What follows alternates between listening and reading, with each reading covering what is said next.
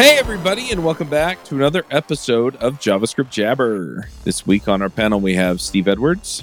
Howdy from Gray, Portland. I've got a host here that says AJ isn't here. Yeah, he just unmuted and then remuted, so he must not be here. I'm Charles Max Wood from Top End Devs, and this week we're talking to Dayon. Do you want to introduce yourself? Just let people know who you are and why you're famous. Yeah, thank you. I'm not famous. I'm trying not to be. I'm a developer. I'm now in the third decade of my professional experience. And at the moment, for past 8 or 9 months, I'm working as a developer advocate for RavenDB. Oh, cool. Hey, folks, this is Charles Max Wood from Top End Devs. And lately, I've been working on actually building out Top End Devs. If you're interested, you can go to topenddevs.com/podcast, and you can actually hear a little bit more about my story, about why I'm doing what I'm doing with Top End Devs, why I changed it from devchat.tv to Top End Devs. But what I really want to get into is that I have decided that I'm going to build the platform that I always wished I had with devchat.tv, and I renamed it to Top End Devs because I want to give you the resources that are going to help you to build the career that you want, right? So whether you want to be an influencer in tech, whether you want to go and just max out your salary and then go live a lifestyle with your family, your friends, or just traveling the world or whatever, I want to give you the resources that are going to help you do that. We're going to have career and leadership resources in there, and we're going to be giving you content on a regular basis to help you level up and max out your career.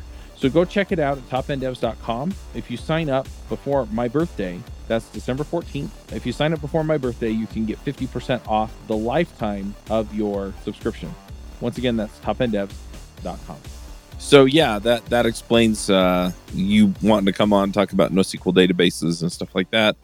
Do you want to just explain what RavenDB is, and then we can kind of backfill into NoSQL and what it is and why people care and all that good stuff? Sure. RavenDB is NoSQL database. So in general terms, NoSQL is not negation. It's short for not only SQL. And this category of the database is emerged in the 90s, where companies like Google, Yahoo started solving really hard problems. So they had to develop new ways to handle large data. And RavenDB emerged around 2009. We can talk a bit later on how it was born from frustration. So 13 years later, second generation multi-model NoSQL database. Gotcha. Yeah, it's interesting, right? Because I remember that it kind of hit its heyday for a while. People were using like MongoDB and CouchDB were kind of the ones that I kept hearing about. And then you've got Cassandra and Voldemort and a bunch of other ones, right? That all do different things, and they seem to be kind of optimized for specific problems. And then, I don't know, SQL kind of got its renaissance, right? Where people realized, most of the stuff I was trying to do with Mongo, I can do with SQL, but there still seem to be quite a few people out there who are looking at some of these NoSQL options and having it add up to something that makes sense for them for whatever reason to use a NoSQL option. So I'm curious as we kind of dive in, what kinds of problems, if I'm facing this, that, or the other, am I going to be looking at something like a RavenDB or a MongoDB or, one of these other options out there and going, I'm going to use this instead of my typical SQL database to solve my problem? And what is it about those that makes them a good fit for those problems? So I can approach this from my personal side. I was a developer using SQL Server and MySQL for a long period of time. And eventually, I ended up as a C# developer using Entity Framework. So Entity Framework is ORM. And I noticed following pattern on every single project I was doing. I complete it, and it turns out 80% of the code is working fine. And the remaining 20% is making problems for me. And my first instinct, of course, is I'm not doing something right. So I'm not expert in this. I need to learn more. I need to go and talk to people who are really experts. And then I started meeting other people, other developers who had the same problems. So usually as C# developer, which I am, you end up taking those 20% of your code, introducing something like Dapper, writing SQL queries and commands by hand and replacing that. And this works, but it actually brings whole house down because you don't have this nice modeling, automatic generation of SQL anymore. Migrations are hard. It's Right. a bit of a problem. And I also noticed I'm reaching for the Redis more and more by default. So I'm starting a new project and I'm immediately thinking, will this be slow? Will I need Redis? Let me put Redis right away. And it's a bit like, maybe it's too harsh to say you get a bit insecure about yourself as a developer, but I was feeling a bit like that. So I was feeling you need to be really, really devoted to the database to be able to produce really high quality solutions. Right. I've kind of heard the argument from some people that if you run into speed issues with a SQL database like PostgreSQL, a lot of times you haven't set up your indexes right, things like that. So how do you know if it's that kind of performance tuning that I can just do on a SQL database versus, hey, I really ought to just have a look at one of these other systems that seem to solve this problem? So the thing is, you want to have something that's called bit of success. And the bit of success is like a setup of technologies you're using which are guiding you towards success. Mm-hmm. It is true that you can go and introduce indexes and fine-tune and observe, and you spend a lot of time on it. So part of the story behind RavenDB is precisely that. Guy who created RavenDB, Oranini, most people know him by his blogging name Allende. He was developing in Hibernate. He was participating as a developer on an open source and Hibernate project. After that, he started working as a consultant for companies using relational databases. And after a certain period of time, he figured out that developers and companies are repeating same mistakes over and over again. Mm-hmm. So his first instinct was, okay, as I'm usually joking, to be a good developer, you need to be a bit lazy. So what you try to do, you try to optimize. So first instinct was to create the application or let's say profiler, which would be detecting these anti-patterns that developers are creating, like select n+1 or queries without index, things like that.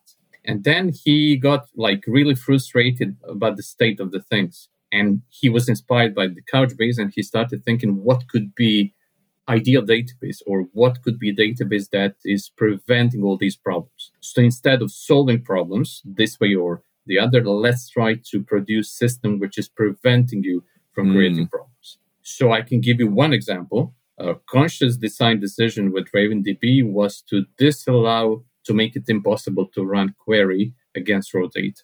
So all your queries are always going through indexes. So what happens if you don't create index? Well, RavenDB steps in and create one for you. Okay.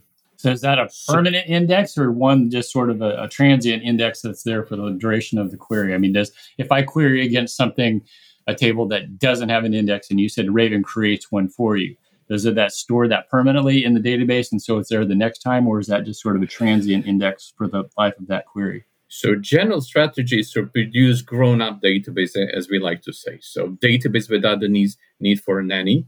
So we like to think there is no such position as a full-time DB administrator for RavenDB. So speaking about the automatic indexes, whole story is that RavenDB again tries to optimize things. So you have some settings which you can change, but with default settings, automatic index, if not used for some time, will become idle. And after period of idleness, it will be completely wiped out. So if you don't, so your query will trigger index creation.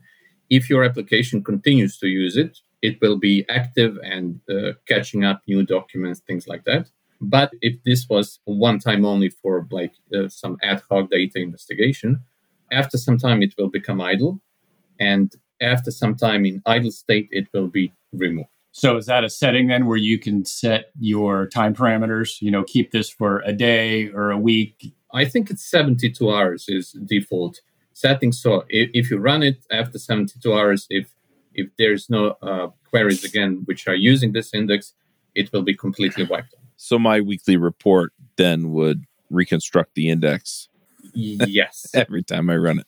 Now, unless I tell it specifically, hold on to this longer. So then how does that work if let's say it creates it on the fly and you decide, okay, I want to keep it. And I assume you can go in and save that index to become permanent. or maybe just stretch out the time, the default time value? You would change default time. You cannot. So you have two classes. One are automatic indexes. They are managed by the database. And then we have so-called static ones, which you program in programming language of your choice. Let's say in C# or Java, you inherit abstract class, you program it, and this is static index, which is not touched by the database. So it won't be deleted, it won't be idled. You took control over index. But if you don't take control over index, if you let database create it, then database will manage it. So if it's in the code, then does that mean that, let's say it's in your code and you don't use that query for a while because for whatever reason, that particular procedure isn't used in your application very often. So then the code is going to generate that index for you in Raven. That's what you mean by it's controlled by the code? Yes. So you code it as a class, you deploy it, and there it is. It's completely managed by you. So it's your choice if you're going to delete it or keep it or expand it with additional fields, things like that. So I'm going to guess that the Raven must be somewhat efficient in terms of building the indices if you're building them on the fly and deleting them on the fly like that. It's quite capable. What I like, especially when you download it, if you want to install it on your machine, it's like 82 megabytes archive, which you unzip. And this database, which is zipped into 82 megabytes, can run a database which is like 15 terabytes size. You can run huge clusters, things like it's you could say it's really scalable. So this is something you can use for your own hobby project, or you can set up a cluster consisting of like 30,000 nodes communicating together. Interesting. So that kind of opens up the scaling argument, as far as like, I've seen all kinds of different schemes for scaling, different kinds of databases. Some of the databases have, I guess, better mechanisms built in for this than others. But that's interesting for sure.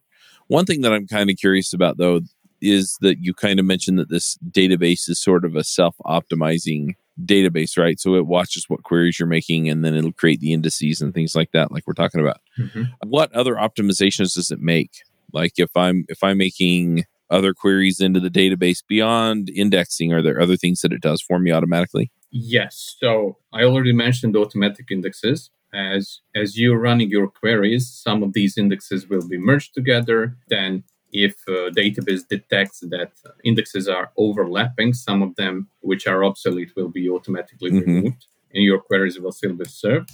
And then there's a lot of like internal reconfiguration happening as you use. So for example, if you're running RavenDB on a machine where memory is larger than the data set, it will bring up whole data set into the memory, and it will serve your queries from the memory completely. It will be still possessing your writes to the disk, but the reads will be served directly from the memory. And this is happening automatically without a need to touch anything. Then it's also about observing which queries are more frequent and allocating more CPU and more memory to these frequently repeating queries. Then it's also about the cluster. So if you have a cluster of, let's say, 3 nodes, you have option to say, I would like to work with the fastest node.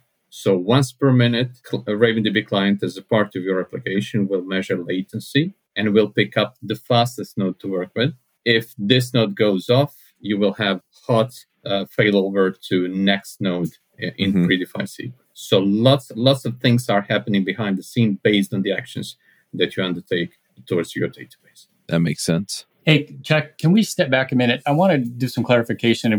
It seems like in our initial introduction, and I know at least in my brain, I've always sort of grouped NoSQL databases as the same thing, Mongo's with Raven. I was talking with AJ ahead of time, and he was saying that Mongo is not a document database the way Raven is in terms of how it deals with caching. Is that true or false? So how would you differentiate between Raven and Mongo in terms of their structure and how they work? Probably the biggest difference is inside of the RavenDB, you have actually 2 databases. One is key value store, so you read and write, and the other one is Lucene.net. So all these indexes are built inside of Lucene and served from Lucene, which means that out of the box, you are getting full text search, spatial indexing, suggestions, highlights, everything that Lucene offers.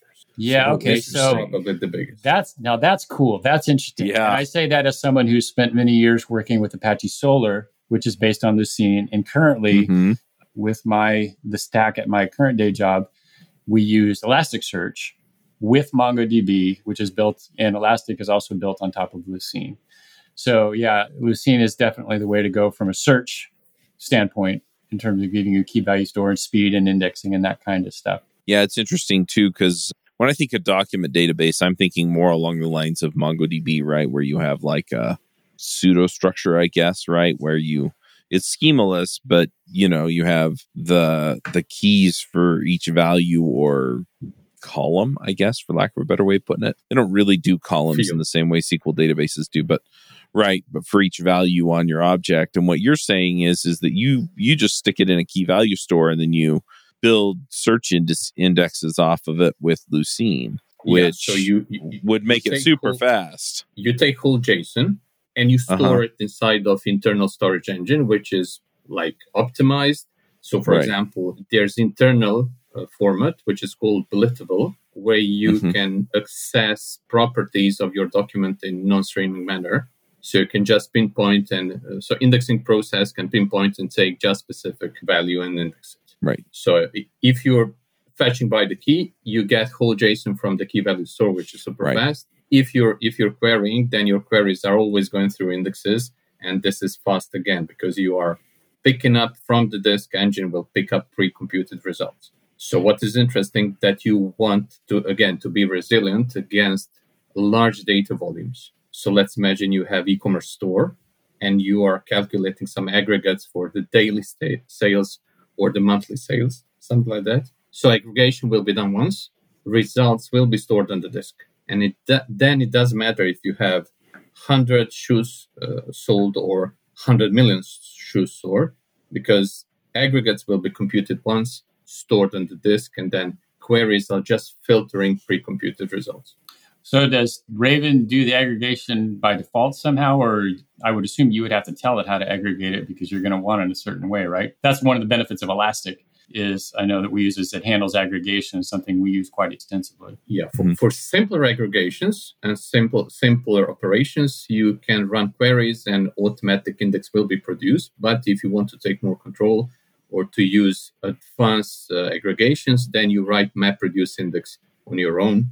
Map phase, which is producing indexing entries, and then reduction phase, which is like performed recursively in several steps. So originally, MapReduce was developed by Google in around 95, I think, and it was developed as a technique to take petabyte scale of data and run it across data farm in parallel. So it's like massively parallelization of data processing. And same technique is applied here only on the microscale. So you are doing this parallelization on the CPU threads. So kind of talking through how this all works, I guess the question comes back to, when am I going to want to pick something like this over, just stuffing my data up into PostgreSQL or something like that? Well, I would now jump to one of my favorite topics, which is domain-driven design. I think this is great technique. So if you're going, for example, with domain-driven design, or if you're really trying to model your business domain or whatever domain may be in a good way, then with document database in general, so whatever document database you pick, you can develop your business domain model, store it directly into the database, which is important because you eliminate ORM, you eliminate this translation between object graph in the memory and the tables in the database. You're not translating back and forth anymore. You don't have this impedance mismatch anymore, and whole persistence layer is gone. So less programming. You just work with one set of data structure and you just throw them at the database, and database knows how to store collections without you going and splitting it artificially into like tables, because a relation database cannot hold collections. So I think this is the biggest advantage. So when you're speaking about NoSQL databases, it's not about the speed or indexing. It's also about developer experience.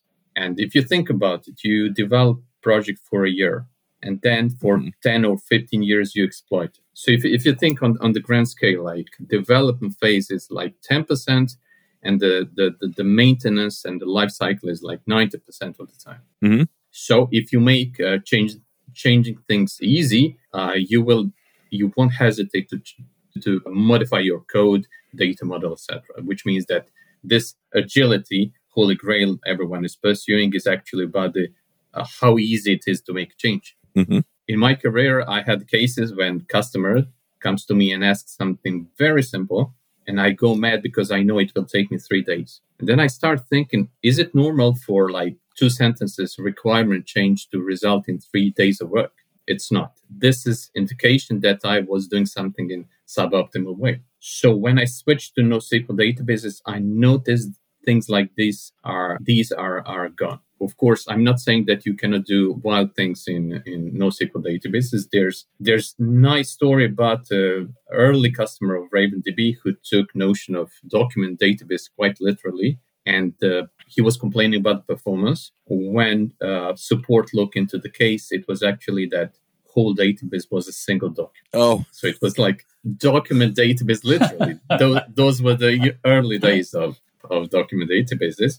So you're not prevented from making problems or challenges, as people would say, as people would put it, but you are somewhat more directed towards elegant, simple solutions. Because if you think about it, or if you start reading literature, you run into the notions of like essential complexity and accidental. Essential complexity is the complexity of the domain itself, and accidental complexity is what all this mess that we developers introduce around the actual domain that we are in. So if you have many moving pieces, if you put Redis in front, you need to know when to invalidate it. If you use several layers of abstraction, you need to update them all. You need to do translations between like boundaries of the subdomains, things like that. If you switch to microservices, right away you introduce huge amount of accidental complexity. You need to change the way you're testing things. Otherwise, you end up with distributed monolith, which is even worse than monolithic monolith. So you need to cover the cases where if one component of the system or one microservice of the system fails, not to have cascading failures, etc. And also, when you look at it again, you had polyglot programming movement in the 90s, and on the wings of that, we ended up with projects where you have microservices which are implemented in different languages. Because if you're doing like machine learning, it's highly probable that you will go with Python. And you can mix various languages in one project with microservices. And microservices are actually maybe even more about team organization than actual technical choices. Mm-hmm. And then based on that, you should also go and pick up the best persistence mechanism for each of these microservices. So if you have a need for full text search, you should go and pick up the right tool for that. And there's nothing wrong with going with multiple strategies for data persistence. I don't know. I mean, everybody talks about microservices like they are the absolute bomb. They'll solve all your problems. And I think in some cases, especially you're talking about domain-driven design and the way that some of this stuff comes together, yeah, I can kind of see my way around to having a few services, again, depending on how the domain actually appears, right? How things interact across the knowledge domain, as opposed to splitting it up, like you said, according to the organization that is building it. But yeah, you add a whole bunch of complexity because you have that communication medium in the middle of it that you have to figure out, and you have to make sure that everybody knows how to talk to everything else. Whereas typically, if you're within the same framework or program, then the system kind of handles a lot of that for you. And I'm not saying that one is necessarily a poor choice, but it needs to be a deliberate choice based on the actual interactions that occur within your application and how you want that to work. But yeah, then you can start making choices. But I've also seen apps where they have like they use both Mongo and Redis and PostgreSQL and something else, right? And they just have the different drivers in there, and then they're different systems, it's like this piece talks to the Redis database and this piece talks to the Mongo database, but they have distinct reasons why they've picked those. And so I think that's kind of what you're talking about. It's just knowing, hey, look, this data, this behavior is best suited to the structure. I usually go with the rule of thumb that I need to be able to explain to myself if I'm using certain approach or certain piece of technology, which problem it is solving. Mm-hmm. And I'm calling this driving on autopilot. I don't want to be driving on autopilot. I don't want to have cookie cutter and produce every project in the same manner. So if I cannot defend this decision in front of myself, then I'm thinking, okay, I'm not going to use it. And this comes to the databases as well. If I'm not able to provide clear explanations. So when I was leading teams, it was never, okay, I'm the boss and I'm tech lead. You need to accept my decision. If I'm not able to defend or explain my decision so that everyone agrees or confirm that I'm thinking right way, then we're not going to use that. Yeah, I'm kind of in the same boat where typically I'm picking a PostgreSQL backend database, and I kind of have a set of defaults that I'm using. And then, if I deviate from that, it's because I can actually justify it with a real reason to do so. Otherwise, it seems a lot simpler just kind of keep everything in the same place. And it's also sociological aspect to it. If you have a team and the team members are proficient in Postgre, mm-hmm. that's probably what you're going to go with. Yep. So it's technical decisions are not just technical decisions. They are multifaceted decisions, and you have to live with consequences. And I know a couple of developers who are praising microservices only for me to find that they went through 3 companies in 5 years. They developed microservices project, and once it's launched, they move to another company, and mm-hmm. they don't have to live with consequences of their choices. Right. And 2 a.m. calls and things like that. Can y'all hear me now? Yes. Yep. Okay, finally you can hear me. Yes, I've tried to butt in a few times now. And anyway, on the subject of microservices, I would like to point our listeners to Ethan Garofalo, who gives, I think, really good explanations about how to architect. Because, like was said earlier, if you just have a distributed monolith, then you're worse off than having a monolith. And a monolith is not necessarily bad, and microservices are certainly not necessarily good. When it gets to the point where a single developer can't run the system on their machine or on a VPS because there's dozens and dozens of keys and services, at that point you better be pretty big enterprise, because if your startup needs 12 different services in order for your social media app to work, then you're really over engineering it, but not actually over engineering it because it's not engineered well. Yep. So I did want to kind of switch gears here a little bit, or maybe go multimodal on this podcast episode. There's a pun. But you mentioned that Raven is multimodal.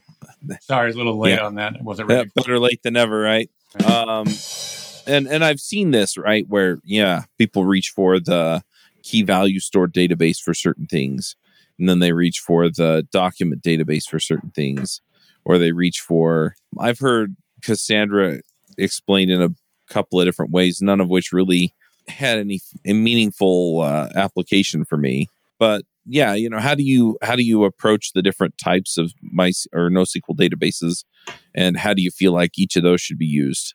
If I'm starting to make these deliberate choices, hey, I'm using the kind of the default whatever I normally use, and it's just not doing what I need it to. How do I go about looking at some of these other options to say maybe this is going to set me up for success? So I think again, every decision should be completely conscious, and mm-hmm. you should think, okay, what problem I do have here, and what's most appropriate solution. When I say most appropriate, not necessarily the best, because you should also look at the price and the learning time and the maturity of the technology. Right. But with multimodal databases, they are sometimes called second generation NoSQL databases, because they started with the single. So you have 4 major categories of NoSQL database: key value stores, document databases, graph ones, and the Y column store. So the mm-hmm. Cassandra is, for example, Y column store.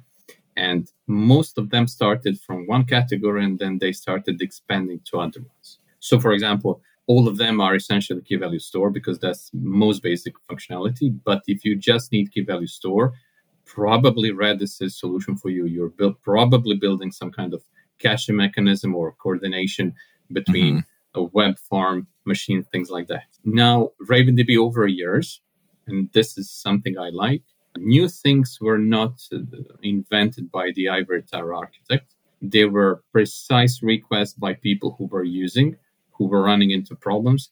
And then answers to that were introduction of, for example, ability to store time series data, ability to store binary data as attachments. So in Raven, you're not mixing JSON documents and zip files or photos. You have concept of attachments. So you, in the same manner as you would do with email, you attach binary files with JSON documents. And these binary files will be isolated from JSON documents, but related. In other words, if you upload 15 gigabytes of video files, this will not choke your access to the JSON document. So again, it comes to the choice of most appropriate tools. So if you have 7 or 8 ways to model things, then you have better opportunity to choose the right solution to your problems. So if you have Internet of Things project, if you need to accept and store and later on analyze trends for hundreds of thousands values per day or per minute, you can store that into a relational database. But better solution is to find database which is offering time series storage. So again, yes, you can use assembly and write website, e-commerce website.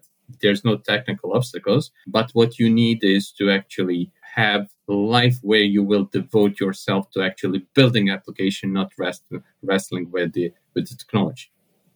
So if you need to store stream of devices sending GPS coordinates, if you're building like a shipping company tracking of the trucks, you can use relational database, and you can use also MongoDB in document mode, but it's way better to use most appropriate tool for that, which would be time series supported database. And then it's also the case of if you, for example, using CQRS as approach, you want to separate models for writing data and reading. So when you're storing documents from your domain model. When you're reading, you essentially need some kind of equivalent of view models. So you want to combine data from different collections or tables into one single view model. And then if your database can support that, it will be more pleasant for you. So instead of joining 8 or 9 tables, you go and use,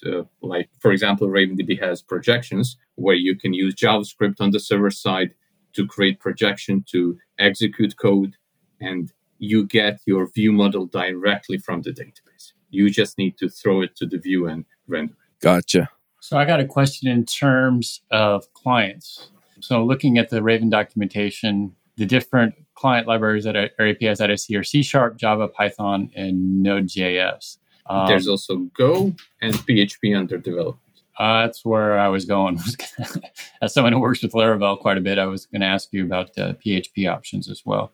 P is coming, but interesting detail here is, again, design decision, conscious one, was to reuse existing technologies and protocols whenever possible. So a communication protocol for RavenDB is HTTP. There's no proprietary protocol. We are leveraging HTTP. And then as a result of that, sometimes RavenDB server will respond to your queries with 304 not modified.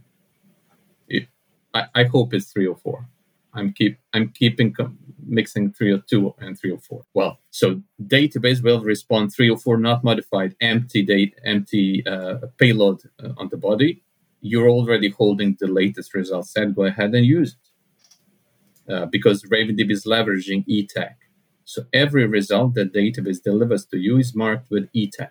So RavenDB client, will send query again, and e-tag basically saying to the server, here is my query, and here is e-tag, which is marking result set, which I'm already holding. And then if there were no changes in the meantime, if response is the same, server will just respond, not modified. Go ahead and use what you already. And these are small details, but they are like free lunch coming from the decision to use HTTP as a protocol. Or very important thing, if you look at the data breaches lately, they're not hacking anymore. It's walking through the open door because you have Elasticsearch, for example, set up, and it's unprotected. So these data breaches are walking through the open doors. So again, the reasoning was like this. We are using HTTPS as a protocol, and we will protect it for sure, always. So we are going to use HTTPS. And then, since we are using X509 to protect our HTTP traffic, let's use this same certificate as authentication means. So there is no credentials. Instead, you are using X509 certificate to identify yourself. That way, you are eliminating credentials completely. You are eliminating like default credentials, which needs to be changed. Whoever installed any relation database remembers you have a like administrator account, and you need to either set or change password after installation is done. So what happens if you forget to do it? If you have with SQL Server, if you have SA or something like that, SA empty or SA password. You see, security. So for the web developers in the room, SA is the Windows version of root. System admin, right?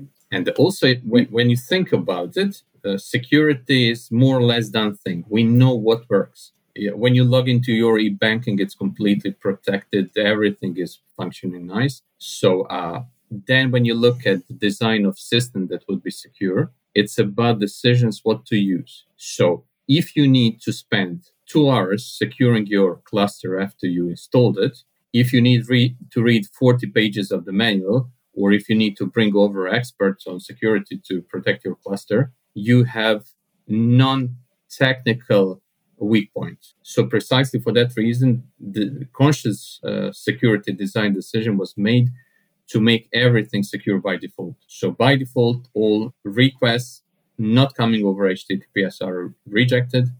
All requests without certificate are rejected. There's no default ports which are open. You would have to close. So this is also part of overall security. And you're speechless. So, folks, I'm here with JD from Raygun. JD, you guys get like 1 billion errors a month. What are some of the more interesting errors that you've seen over the years? Oh, that's a good question. We certainly deal with a lot of errors. A couple of things come to mind. When we very first launched, and we kind of expected, we'd see some people sign up and try it. We actually got one of the top 10 Facebook games. Remember when they were huge? Mm-hmm. Yeah, and so one of the top 10 Facebook games, and it was, between us, one of the most buggy bits of software I've ever seen. And so it managed to completely blow us off the internet in like our first week of launching. So we solved that. That's why I couldn't win at poker. Those Farmville animals, no. Yeah. And there was another one always sticks in my mind, because obviously we track JavaScript, and just like with mobile error crash reporting, you can't access the end user's browser console to see errors. So you really want to track that and report it. Right. And I remember this one customer, and they had this really fancy animation on the cursor on their website. Mm-hmm. And unfortunately, their JavaScript to do that, they deployed a bug with it, which meant that on every single mouse move event of every single customer they had would send an error report to Raygun. So, working at Raygun is like dealing with a constant distributed denial of service attack and doing it with style. So if you want to know what kinds of interesting things are going on that you're not seeing in your app, you have to check out Raygun.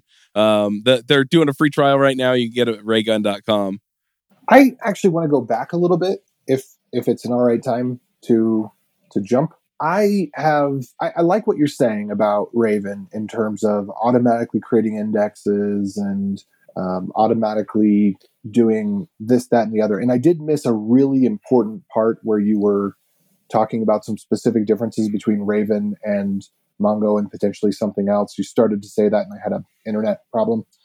So I missed some of that context. But what I have wanted has been essentially what I see as the problem with GraphQL is that what we needed is somebody to standardize how to do the nested queries with REST and how to give a good standard with REST for this is how to get basically your initial object, and this is how to cherry pick keys. We just need a syntax for that. We didn't need an entirely new technology. We just needed somebody to kind of provide, okay, use dots, use square brackets, that kind of thing. We didn't need a whole new complex server.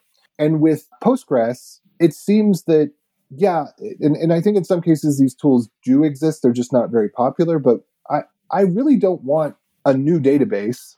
I just want something on top of Postgres that's a little client layer that when like you said, I make a select on something that wasn't indexed, that it just does a quick alter table and puts that index in there. And I want the ergonomics of Postgres to be better, but I have a hard time believing that there's some sort of technology that over the past 30 years of databases that we somehow discovered that's new. It just seems to be ergonomics.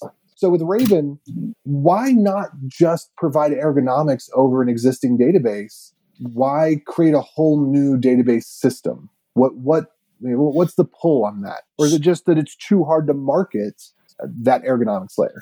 AJ, I think you should call it PostgreSQL. Sorry. All right, Steve, where's your No, it's all good. Steve's Go ahead. out to lunch. Sorry. Play here again. So what you just stated actually happened. There we go. Better late than never. Sorry, Dan. Perfectly. So what you just stated actually happened. If you're aware of the Martain is a layer on top of Postgres, and actually author of Martain was using RavenDB and then decided to go and build same ergonomics layer on top of Postgres. There are a couple of things that I think are important. How do you spell that?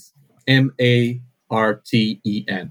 So this would be like document database like layer on top of Postgres. So storing JSON within the Postgres and then providing various capabilities on top of it. Okay. So also you're using document database in a different way than I'm familiar with it. Because I'm thinking of document database like CouchDB, as in literally it's documents and you're building out your caching layer, you're doing your queries ahead of time, and you're providing documents, whereas you're using document database just to mean something that's optimized for JSON, I think.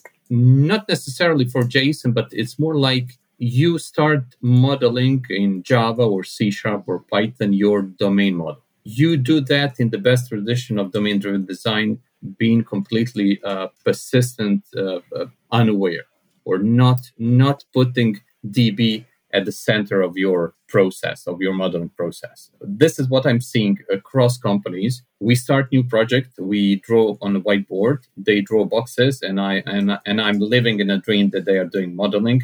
And then when I see FK, I know we're doing. FK is a foreign key. They were modeling database all the time. So first important thing here is that you are detaching yourself mentally from the data. Leave it for after. There won't be problems. You will be able to store it efficiently, query it efficiently. Just free yourself up, go and model your domain. Well, you still have to do migrations. You still have to pull every row out of the database and put every row back in. So yeah, you can improve the ergonomics around that, but it's not just, don't worry about the database, go build your data, because no matter, you're going to handle the complexity here, or you're going to handle it there, but a human is going to handle that complexity. I agree, but what matters is the moment where you pay your attention to the data. So whole process, in my opinion, should start with modeling abstract domain. After your modeling is done, now you start thinking about how to persist that. And then you decide, okay, am I going to store it as it is? Am I going to remodel it a bit? How many subdomains are touching my object? If too many of them are touching, maybe this is a sign that I should isolate into subdomains, which may or may not later become microservices or some logically detached things. But as I said, reversing things. So instead of first thinking about the database and persistence, because you are bearing the scars of many projects where you suffered, you free up yourself, you go and model it, then you see if you can store it as it is, if you need to model it a bit, if you need to reshape it a bit to accommodate persistence storage of your choice, or you need to develop completely separate persistence layer for storing. I think I agree with that. And I think that there's some project Amy was talking about once that I think has become fairly popular. It's some sort of pure JSON database, not meant at all for production, but just meant for getting a prototype out where everything's stored as JSON files. JSON REST, I think it might have been called, something like that. Do you like that kind of idea of a project? So here you should look at the JSON as a choice of the format in the function of serializing things over the wire. So you build... Well, what other format could you possibly use? Well, you could use whatever you want. Like MongoDB invented CSV? BSON. Oh, but that's just JSON. I mean, it's not different from... Yes, but the story is following. JSON is appropriate format, which is also widely used, and it's used internally. And we are RavenDB is also transferring that to binary format at the very end. But in some way, when you work with the database, it should be kind of black box. So you throw your object graph at it, database is able to store it, and later on efficiently deliver either these same objects to you or create projection, which is combining properties from different objects. So if you have, I don't know, typical boring business case of purchase order, you need to display company name, company address, product names, and this is combined from 3, 4, 5 collections or tables. Yeah, but I mean, Raven can't make that choice of how to decompose it, though, right? I mean, I guess you could do something to automatically say, "Oh, this looks like this. These things are. This looks like an enumerated set, so maybe I can decompose it." But how would it decompose that? So it's more in the lines of CQRS, where you store your objects as they are. They are stored as complete JSON documents. So when doing modeling, your first choice would be, of course, to present paper physical documents as classes, and then these classes are becoming JSON. So you end up with the JSON representation of the physical objects and concepts from the real world.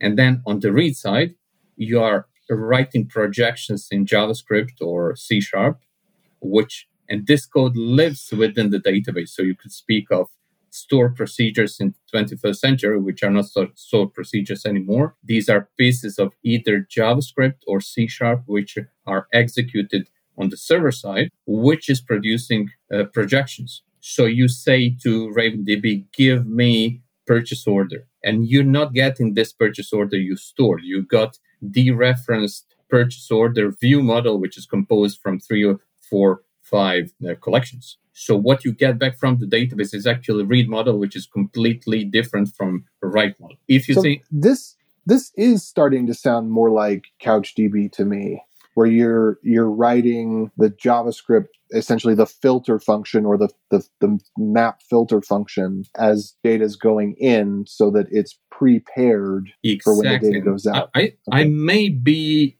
mentioned it in the beginning that Couchbase was inspiration for this data. Oren. Yeah, and I was having a little bit of internet trouble, so I may have missed that. So Oren actually used Couchbase as an inspiration and started thinking how this could be improved to produce something even better. So you may see some design decision traces sourcing from the Couchbase. Yeah, but one of the problems you're solving, which Couchbase does not attempt to solve, is queries. Because Couchbase, or as I knew it, CouchDB, I guess it's changed names a couple of times, but is you put your data in, you define your reports, essentially, you define your queries, and then the data gets pre-sorted into the query. So everything is cached as literal, could be saved to disk documents. Whereas you are saying, okay, well, you can make a query arbitrarily. We can put an index on that, and then so you can make arbitrary queries with RavenDB, whereas with Couch, you can't really make an arbitrary query. You can make a report and then have the report run, or I call it a report, but the map filter function, and have it run, but you can't really do a one-off query. Exactly. And not only that, so if you imagine if you have a purchase order with order lines and you don't have a total value as a part of your model, you then go and create projection, which is using JavaScript to calculate the total from the order lines. And then you have JavaScript or C# performing this action. And not only that, indexes as of 2 years ago can be expanded with C# or JavaScript code. And I was playing around with the following thing. I went to Kaggle. I downloaded a huge collection of tweets about airline companies. I trained... What did you go to? Kaggle. Kaggle, it's a place where you share machine learning and other tools. Big data sets. Yeah. So what I did, I trained machine learning model that is recognizing toxic text, profanities, and other things. And then I wrote code which is grading, scoring arbitrary text against toxicity. And I plugged in that into RavenDB. So RavenDB was in real time using indexing to score incoming tweets, which I'm saying to the database. So again, I have stored procedures in 21st centuries where I can expand functionality of the database with my custom code. Or for example, I can, if I'm using attachments, I can create document management system easily where I'm using indexing and I'm streaming content of the attachments and using Lucene full text search index to produce full text index of the attached files. And these attached files can even be, for example, zip archive, which I will unzip on the fly. Database will pick up the stream content from stream and produce index. So idea here is to make life easier, to make things work out of the box whenever possible. Or, for example, if I'm building microservices, you would have to provide message queue with inbox pattern implemented and outbox pattern. Some of the companies using RavenDB are using RavenDB ETL, where two Raven databases can communicate with each other, taking JSON documents, morphing them, and pushing or loading into second database. So in some cases, instead of microservices communicating with messages with each other, you simply write a small piece of JavaScript, which is transforming, pushing to another database. So you eliminated a need for queue, outbox, inbox, like retrying communication if it fails, etc. Interesting. I kind of wanted to ask about things as far as like data science and data systems, machine learning goes. You know, how much data can Raven handle? It seems like a lot of these, you know, like you said, you know, you set up a cluster of however many machines and you can more or less scale it as big as you want. Where do you start losing efficiency? Is it when you spend more than one machine? Because there's always latency over the internet or the network, right? So yeah, what does that look like as far as like scaling and then processing, you know, where I can either do some of my algorithms sometimes within a database and sometimes the algorithms have to be run through like a Python with PyTorch or something like that. So coming back to the question about the difference with MongoDB. So for example, MongoDB has a dedicated primary node, which is accepting writes. Okay. Again, this side decision with RavenDB was to provide multi-master setup where you have, for example, cluster of 3 equal nodes with 3 exact copies of your database on each one of these nodes. So Let's imagine you have cluster of 9 nodes. You can sustain the loss of 8 of them, and the remaining one will be serving your application perfectly. How do you manage consistency across the nodes? You can run local transactions, and then Gossip protocol is used to distribute that. You can run cluster-wide transactions. The Gossip protocol? Yes. So there are 2 layers of topology. When you look at the machines, a Raft distributed consensus algorithm is used for the machines. So you need to have majority of the nodes up and running to have clustered in technical terms. So to build a quorum or majority, you need to have majority of the nodes, obviously. Mm-hmm. So you need to have, for example, in cluster of 3 nodes, you need to have 2 nodes available to perform cluster operation like creation of a new database. However, once you create your database, you descend to second layer of topology, which is database group topology. And on that level, Gossip protocol is used to disseminate data from one node to the rest of the nodes in the cluster. Now, what you can do, you can create local transactions where you store to just one node and this node disseminates to the rest of the nodes. Or you can go with cluster-wide transaction where your transaction will be over when majority or all of them accept your changes. Or you can go middle ground saying, okay, I'm writing to single node and I'm waiting for the guaranteed number of replications. This is in the midway between local transactions and the full cluster transactions. So it's more like you having a choice as a developer to determine which business case should be handled by which technical features. So if you're selling tickets for the Super Bowl, you want to have cluster-wide transactions because you have consensus, and you won't be able to run into the case of selling same seat to 2 or 3 people. Yeah, they wouldn't like that. Yeah, but if you have something simpler, then you can say, okay, I'm going to write to a single node and wait for guaranteed replication to at least one more node. Or you will say, okay, I'm writing to this node and that's it. Gotcha. Maybe I went too far on a tangent. Maybe I did not answer your question. No, I don't think so. I think you're good. One other question that I have, though, is, so if I have all the data on one node, then what's the limit on the size of my database? Yes, this is something I did not answer. At the moment, it's around 15 terabytes. But sharding, the last big feature which is missing, is under development. So in something like a month or 2, we will have first version supporting sharding. And then the sky's the limit because I can run this across however many nodes. Yeah, but I think when I speak to people, they ask me about the sharding almost as if they have like checklist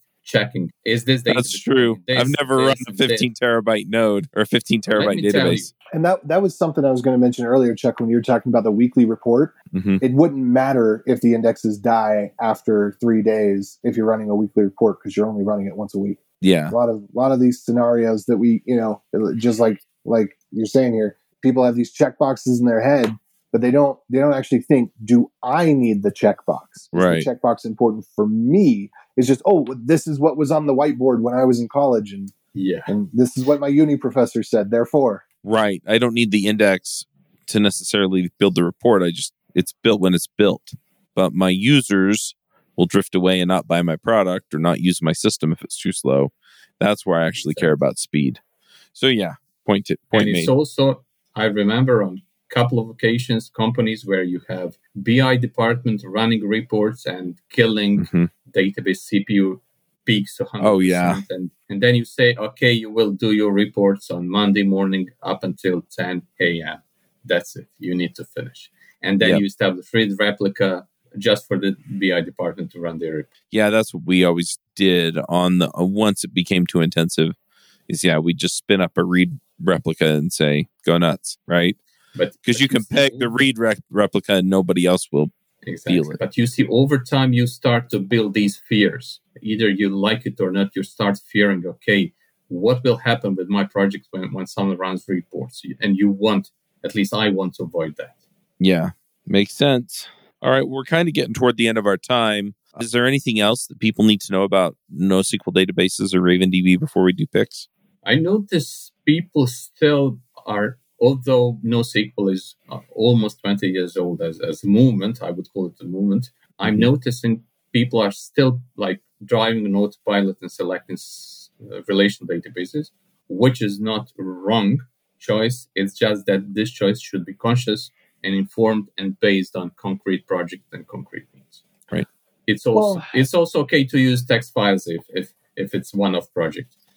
So the biggest problem with SQL is that it's not standardized. Precisely. Because for a standard query language, there's no standard. There's all these little tiny gotchas of, in MS SQL you escape with a bracket, but in Postgres, identifiers are single quotes, but values are double quotes. But in MySQL, it can be backticks for identifiers and for values sometimes. And SQLite tries to play the middle ground. I think it leans more towards the Postgres way of things, but it's just more lenient in general.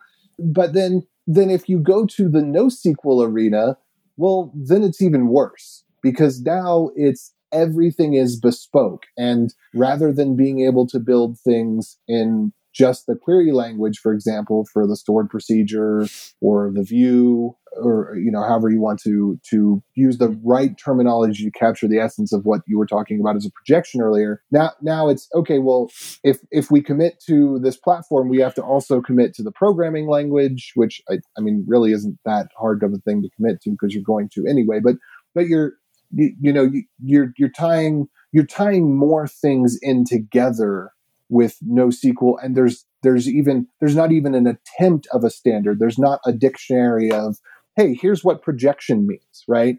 Projection is a bespoke term for RavenDB, and what Couch calls its kind of projection, which might be a little bit derogatory towards RavenDB because it sounds like a RavenDB projection is a bit more than what the CouchDB, what I would call report is. I don't remember what the name is for their map filter function, and so on and so forth. So it's easier that you talked earlier about the cognitive load, and this is one of the reasons why I'm suggesting something like Marten. Is it's easier for people to gravitate towards something that at least has some semblance of both stability and similarity, as opposed to this wild west of, well, everything's different and it changes all the time. Standards do matter. I completely agree. And probably that's major factor in the success of Postgres.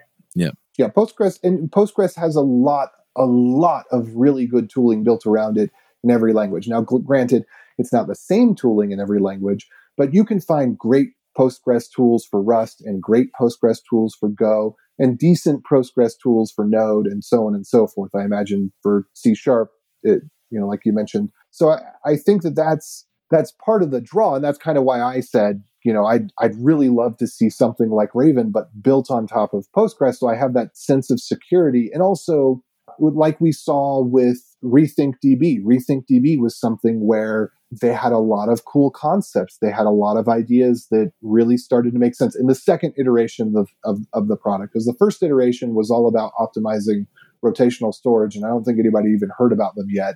Then they got investment, they started to get big, and then they were all about kind of being in the Mongo space, maybe kind of in this Raven space. So there was a venture-backed company, they were big, they were pumping things out, and then all of a sudden they disappeared overnight. And that's another, concern for someone that's starting, whether it's a new project or it's transitioning an old project. How do you get, not just with NoSQL in general, which I think is well categorized as having been a fad. Obviously, it's still around, but, in terms of just new things every week, and Mongo kind of stuck around. Redis, I don't know that it really fits with NoSQL. It's just a caching layer or a key value store, which, we've had those for decades upon decades upon decades. That's exactly what other databases have been built on traditionally, has been binary key value stores. But so with all of this negativity, what is something that you feel that Raven brings to the table to assuage some of those fears of, hey, Raven's kind of going to be stable and Raven's going to be around for me to continue to use? So I completely agree with you. And this is probably the biggest challenge and probably one of the hardest market to enter, because you are producing something that's used as a part of infrastructure, and changing database is painful. You don't want to do it, or if you're going to do it, you want to do it once every 20 years. What I see is that developers love RavenDB. And in most of the organizations, I was facing following scenarios. Developers go home, work in the evening on the hobby project using RavenDB. They go back to the work saying, I tried this database on my hobby project. It seems to be working nice. I did some load testing. It's also nice. I would like to use it for our next project. And then manager says, okay, I never heard about this database. Googles around a bit, says, okay, this is the same thing as Cosmos DB, and the Cosmos DB is a big name. Why shouldn't we be going with Cosmos DB? But devil lies in the details. It's when you start developing, when you start living with your choices, it's about what matters. So I think as a general rule of thumb, managers should have more confidence in their teams, in their developers, whatever their choice of technology might be. So also, I need to boost something on the... I need to push us to pick soon, so go fast. Okay. Well, on the practical side of things, it seems that you have a good business model. And that is one reason that I would believe that you would stick around, is you seem to be charging reasonable prices for, your basic tier is about $1,000 per year per CPU core. You've got a community tier that's free, and that gives me some degree of confidence. If I'm paying $1,000 for something, I have some degree of confidence. And it's also open source. It's interesting business case. Completely open source AGPL 3 license. So you can go and fork it if you want. And I think community by now is large enough. So even in the case of like a rock from the sky hitting headquarters and all developers are gone, I think community is at this point large and strong enough that they will continue to push it. I'm a strong believer and strong proponent of open source. I think it's great as a concept. And when you see that someone built a company around it over something that's completely free, that's amazing. So when you say the AFGPL, though, doesn't that mean that any service that I connect over HTTP is infected with that license as well? If it's not part of the application, it's not. I would have to go into strict details to see what is, but if it's not embedded as a part of the application, I think it can be used. But there's also what's interesting. There's community license, which is suitable for commercial usage. And right. Lots of startups are using it. And at some point, they reach out to you. Okay, I've been using this for 3 years now. We are profitable. We want to contribute back. So those are interesting stories. All right. I'm going to push us to picks. We should do another episode on licensing because I find that fascinating. I'll find us an attorney to talk to. But let's go to picks. Hi, this is Charles Max Wood from Top End Devs. And lately I've been coaching some people on starting some podcasts and in some cases, just taking their career to the next level. You know, whether you're beginner going to intermediate going to advanced, whether you're trying to get noticed in the community or go freelance, I've been helping these folks figure out how to get in front of people, how to build relationships, and how to build their careers and max out and just go to the next level. So if you're interested in talking to me and having me help you go to the next level, go to topenddevs.com/coaching. I will give you a 1-hour free session where we can figure out what you're trying to do, where you're trying to go, and figure out what the next steps are. And then from there, we can figure out how to get you to the place you want to go. So once again, that's topenddevs.com/coaching. Steve, do you want to take us to what you consider the high point, as you always say, of our episode? Yes, but I will get there very briefly, but I actually did have a legit pick. Well, my picks are always legit, but a different one. So I came across this page on Twitter, I think today, and it's really cool. It's low Earth orbit visualization map, and it shows all the different low Earth orbit satellites that are floating around in the ether above us, and gives you ways that you can sort of see when they might be traveling over your particular geographic location, and gives you the ability to see them. So looks like a pretty cool little thing. I've done that before with the International Space Station, where you figured out when it's coming over, and then you go outside and you can see it go overhead. So it's platform.leolabs.space/visualization. So we'll put that in the notes. And then it's also worth mentioning, I guess one of my picks is Utah. Last week, I've been there before. My daughter and I spent the week driving around doing a big loop through Utah and a bunch of the national parks. I got to see like arches and Canyonlands in eastern Utah, went down to Lake Powell, and then did Bryce Canyon. It's gorgeous. I love that Canyonlands type. Oh, Monument Valley too, right on the border. I love Monument Valley. It's, it was used as a John Ford, movie director, used it for a lot of his Westerns, and you just see pictures all over the place. And there's actually a scene from Forrest Gump when he's out running around where they take a picture on Highway 163 going through Monument Valley. And if you look on Google Maps, it says highway used in Forrest Gump movie. So got some really awesome pictures. Funny story, I also got to meet AJ and his lovely wife, Agnes, in the Provo area. And we went out to dinner one night. Funniest thing, and developers will understand this. We're sitting there talking. Agnes looks at me and goes, "So, Steve, how many computers displays do you have?" And I guessed right away that AJ had a whole bunch and she didn't understand them. I said, "Well, I actually have 5. And she's like, "Oh, no." She was hoping that I wouldn't agree with AJ. I've got my 3 big monitors and 2 laptops and all this. But it was really funny. My daughter just loved Daddy. His daughter, she was real cutie. But then all that, getting on to the high point, the jokes. So I had them all brought up and then I lost them. Oh, yeah. So usually I tell, audio jokes, but I actually have a bunch of jokes that are in sign language, but I can guarantee that nobody's ever heard them, right? So what is the difference between a camera and a foot? And I found this because I was taking a lot of pictures last week. A camera has photos and a foot has 5 toes. And then finally, this was sort of a leftover from St. Patrick's Day, which was a couple weeks ago before I left on vacation. Why are leprechauns so hard to get along with? Because they're so short-tempered. Thank you. Nice. That is my picks for the week. All right, AJ, save us. Well, first of all, I was muted, but I didn't get that last one. Can you help me a little bit? What about the leprechaun? Yeah. Because they're short-tempered. Leprechauns are short people. Sorry. It's like, where do you find a leprechaun baseball team? In the Little League. Sorry. I'm Save us! Okay. All right. Wow. No, you hurt my ears there a little bit, Chuck.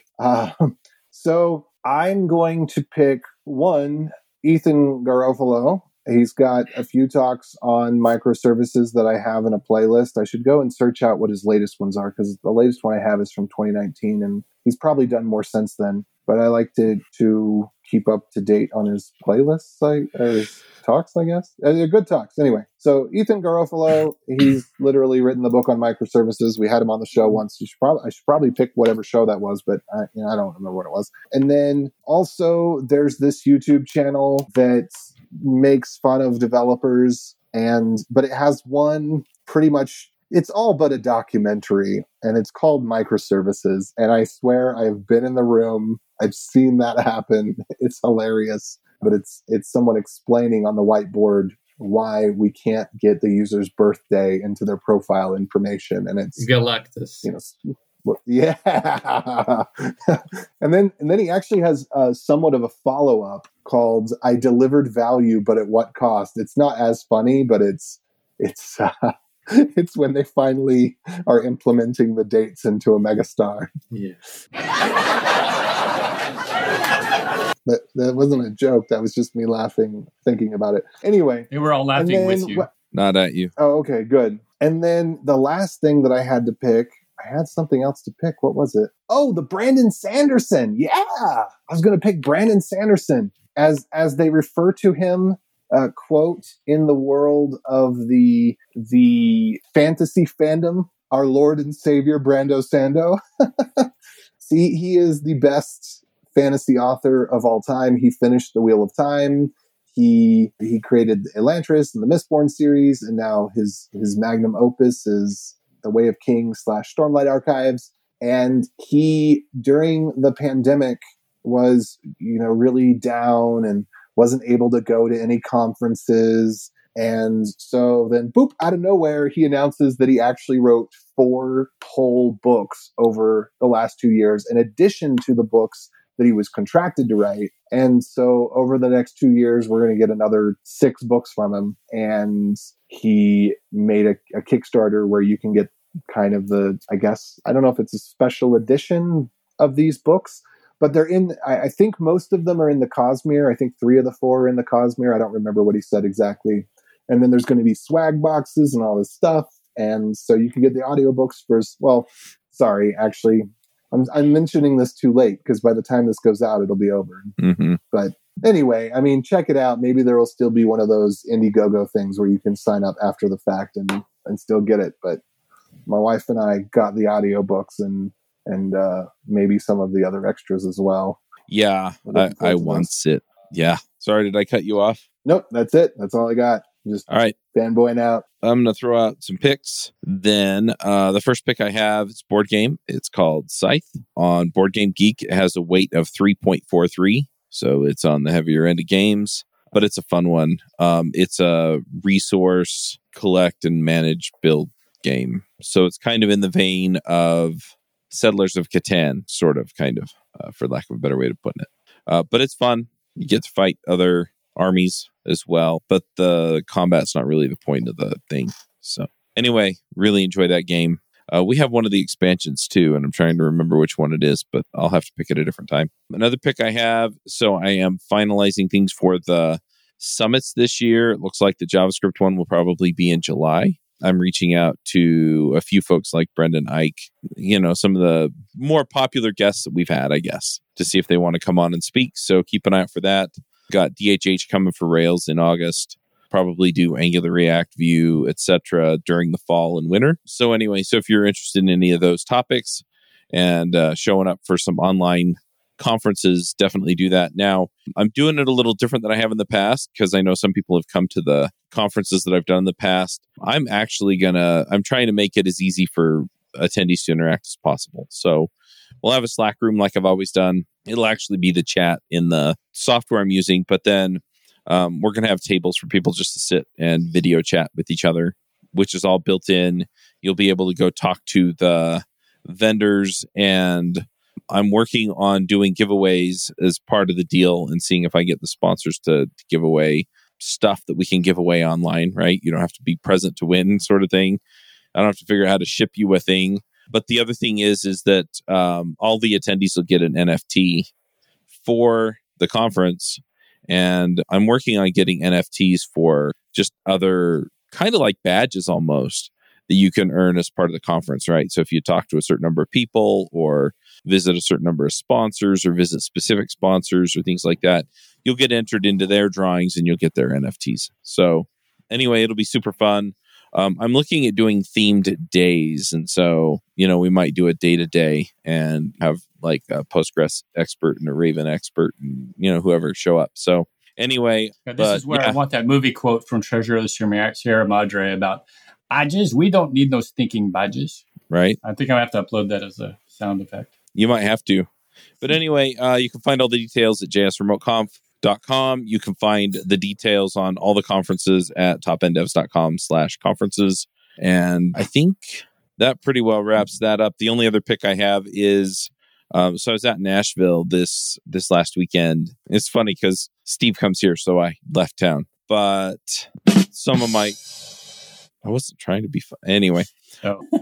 One of my friends got me turned on to Yellowstone, the TV series, and it's really, really good. So I'm going to pick Yellowstone. Have you started to watch any of the prequel that just came out that's got Sam? I forget. I want to. I haven't yet. I was kind of. I think it's 1883. 1883, right? But yeah, I haven't picked it up. I've heard that from a lot of people that they like it better than than Yellowstone.